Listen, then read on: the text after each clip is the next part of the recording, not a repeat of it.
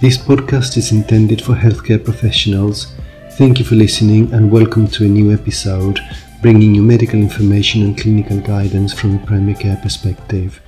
My name is Fernando Florido and I'm a GP in the United Kingdom. In today's episode, I'm going to go through the American Diabetes Association and the European Association for the Study of Diabetes consensus guidelines on the overall approach in glucose-lowering medication in type 2 diabetes. I will firstly give you a list of the changes to the previous recommendations, followed by a description of the consensus recommendations flowchart. If you have been following previous episodes, you may be familiar with the updated NICE guidelines on the management of type 2 diabetes. However, the NICE recommendations, primarily followed in the UK, have some substantial differences when compared to other international recommendations, and this is why I have decided to do this episode today. You will notice that the main difference with NICE refers to the use of GLP-1 mimetics, which NICE considers to be less cost-effective. However, from a clinical perspective, there is now ample evidence in their favour, which justifies a wider use as described in the consensus guidelines. I will put in the description a link to download the full article as well as a summary of the changes and the flowchart. There is a YouTube version of this episode and other NICE guidance on the NICE GP YouTube channel, and a link to access it can be found in the podcast description. Because of the visual nature of the flowchart, I would highly recommend watching the YouTube video if you can. Although describing visual aids as audio files can be challenging, I hope that you will find the content clear and informative. Right, so let's go right in. So we're going to start looking at the European Association for the Study of Diabetes and the American Diabetes Association consensus guideline on managing hyperglycemia in type 2 diabetes, published in December 2019 and corrected in May 2020. Now, before starting the treatment flowchart, we're going to go through the changes to the consensus recommendations, and this is just a brief summary of what the changes are. As a general consideration, we will say that in high-risk patients, the decision to treat with GLP-1 receptor agonists or an SGLT2 inhibitor should be considered independently of the HbA1c. This is because these agents have now been proven to reduce major adverse cardiovascular events, hospitalization for heart failure, cardiovascular deaths, and CKD progression. In patients with established atherosclerotic cardiovascular disease, the level of evidence for cardiovascular benefit is greatest for GLP-1 receptor agonist, and this is in terms of reducing major adverse cardiovascular events. And because of this, to reduce the risk of cardiovascular disease, the GLP-1 receptor agonists can also be considered in patients who have no cardiovascular disease but who are at high risk of cardiovascular disease.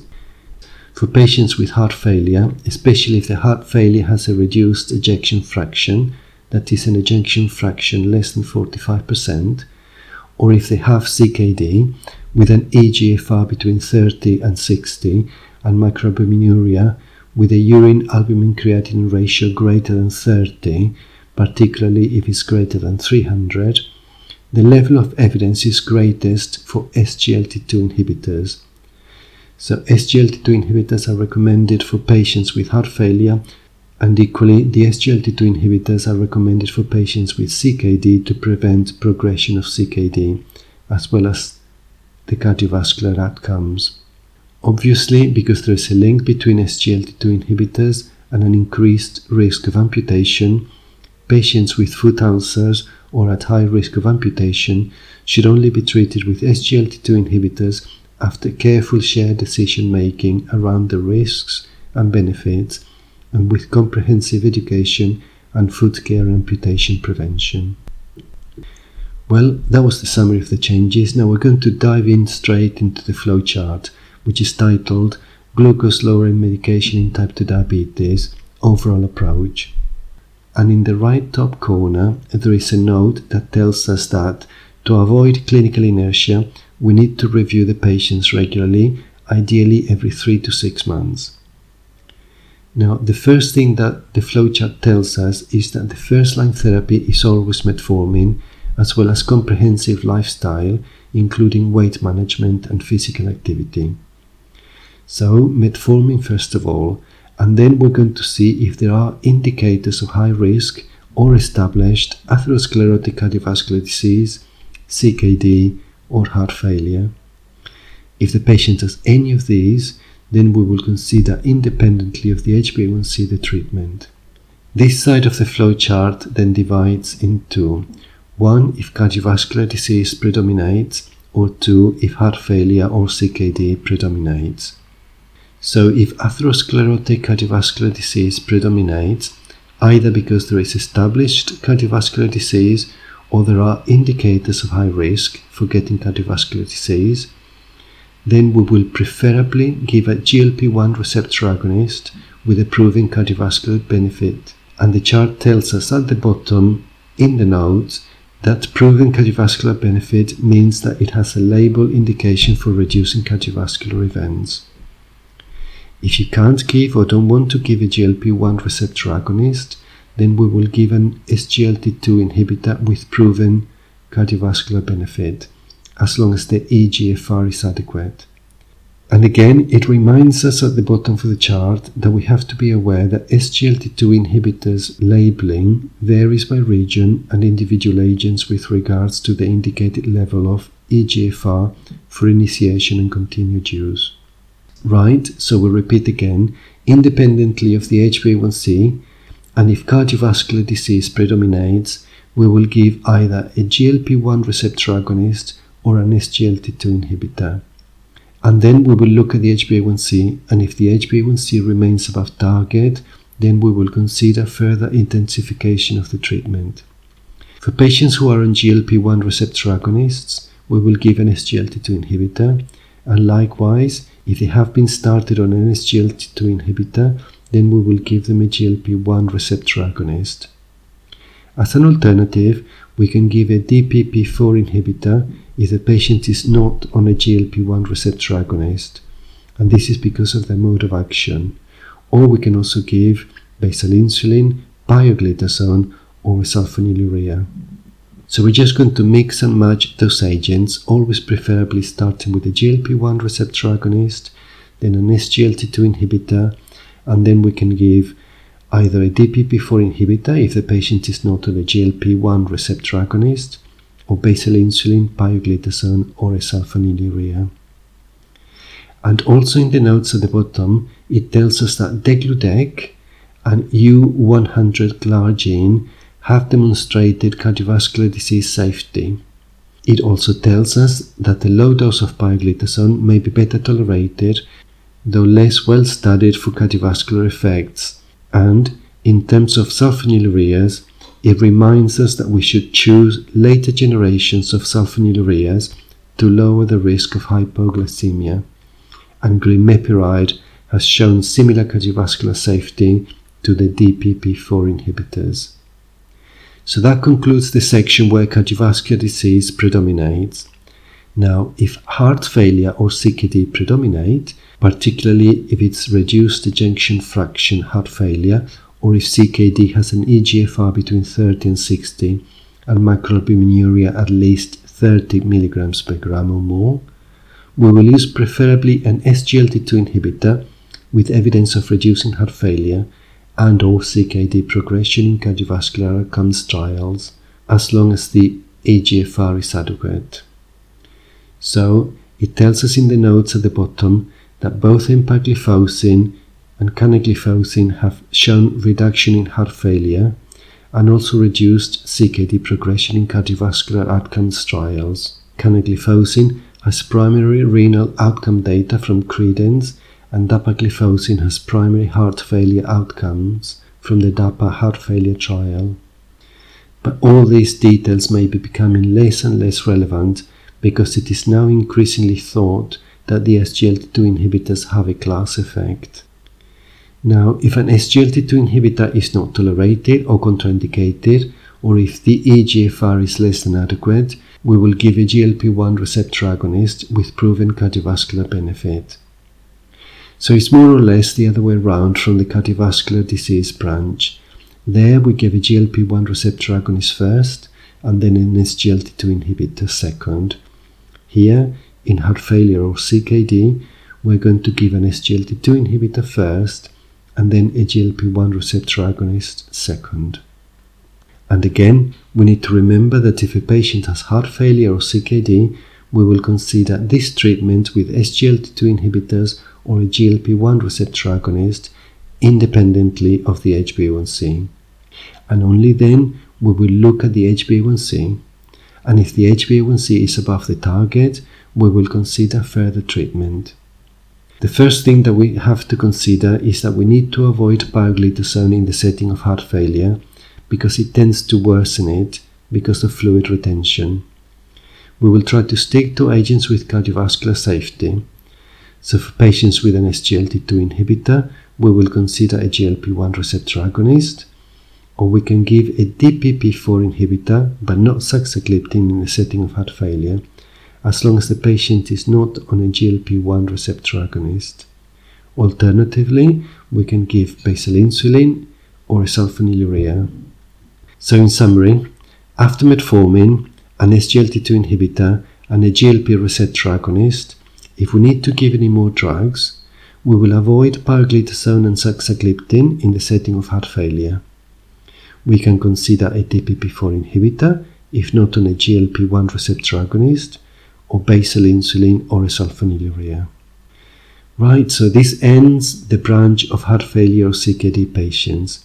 So we have now covered both if a patient has got atherosclerotic cardiovascular disease, heart failure or CKD. However, if a patient has not got those conditions and they're not at high risk of those conditions, then we will give metformin and then we will be guided by the HbA1c in order to decide whether to give more treatment. And we divide this treatment in three, depending on whether 1, we want to minimize hypoglycemia, 2, we want to minimize weight gain or promote weight loss, and 3, when cost of treatment is a major issue. So again, we divide the treatment on whether we focus on hypoglycemia, on weight, or on cost. Firstly, we will look at the branch where minimizing hypoglycemia is our priority. And for those patients, we will use any of the agents that are not associated with hypoglycemia. That is, a DPP-4 inhibitor, a GLP-1 receptor agonist, an SGLT2 inhibitor, or pioglitazone. So we give dual therapy with metformin and one of those drugs. If the HbA1c remains above target, then we will give triple therapy with metformin and any combination of the drugs already mentioned, a DPP-4 inhibitor, a GLP-1 receptor agonist, an SGLT2 inhibitor or pioglitazone, bearing in mind that we must not combine a GLP-1 receptor agonist and a DPP-4 inhibitor, but all other combinations are allowed. And then, if the HbA1c remains above target on triple therapy, we will continue with additions of other agents, so we can go to quadruple therapy. Finally, if the HbA1c remains above target, then we will consider the addition of a sulfonylurea or basal insulin. And with sulfonylureas, we will choose the later generations with lower risk of hypoglycemia, such as glimepiride, or we will consider a basal insulin with lower risk of hypoglycemia. And there's a small note at the bottom of the chart that tells us that the insulin with lowest risk of hypoglycemia is degludec and glargine U300, followed by glargine U100 and detemir, followed by finally NPH insulin. Now the second branch is when we're going to focus on the weight, because we need to minimize weight gain or promote weight loss. In these cases, we will give either a GLP-1 receptor agonist or an SGLT2 inhibitor, because both these agents are associated with weight loss. And a small note at the bottom of the chart tells us the GLP-1 receptor agonists with good efficacy for weight loss. The best one is semaglutide, followed by liraglutide, then dulaglutide, then exenatide, and finally lixisenatide. So if we can, we will give them always either semaglutide or liraglutide. And then, if the HbA1c remains above target, we will give the second of those two agents, So if the patient has had a GLP-1 receptor agonist, we will give an SGLT2 inhibitor. And if they have had an SGLT2 inhibitor, then we will give a GLP-1 receptor agonist. And if the HbA1c remains above target, then we will start quadruple therapy, because the patient would already be on metformin, a GLP-1 receptor agonist, and an SGLT2 inhibitor. But if this combination is not tolerated or contraindicated, then the lowest risk of weight gain is with a DPP-4 inhibitor. And this is because the DPP-4 inhibitor has got weight neutrality, but can only be given if the patient is not already on a GLP-1 receptor agonist. If the DPP-4 inhibitor is not tolerated or contraindicated, or if the patient is already on a GLP-1 receptor agonist, we would use cautiously a sulfonylurea, pioglitazone, or basal insulin. And this is because all these agents are associated with weight gain. Finally, the last branch of the flowchart is when we're going to focus on the cost, because cost is a major issue. And there is a note at the bottom of the page that is going to tell us when we should consider cost to be a major issue.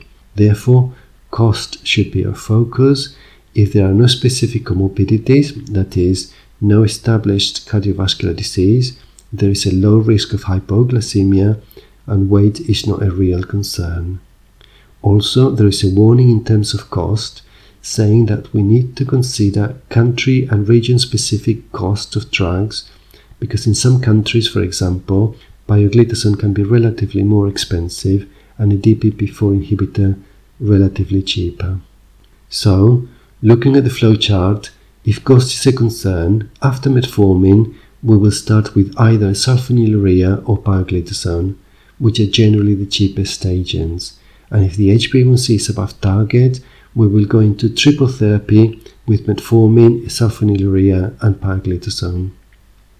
And if the HbA1c remains above target, then we will consider either insulin therapy, giving basal insulin with the lowest acquisition cost, or we can consider a DPP-4 inhibitor or an SGLT2 inhibitor with the lowest acquisition cost. Or in other words, we go into quadruple therapy according to whatever is the most cost-effective combination.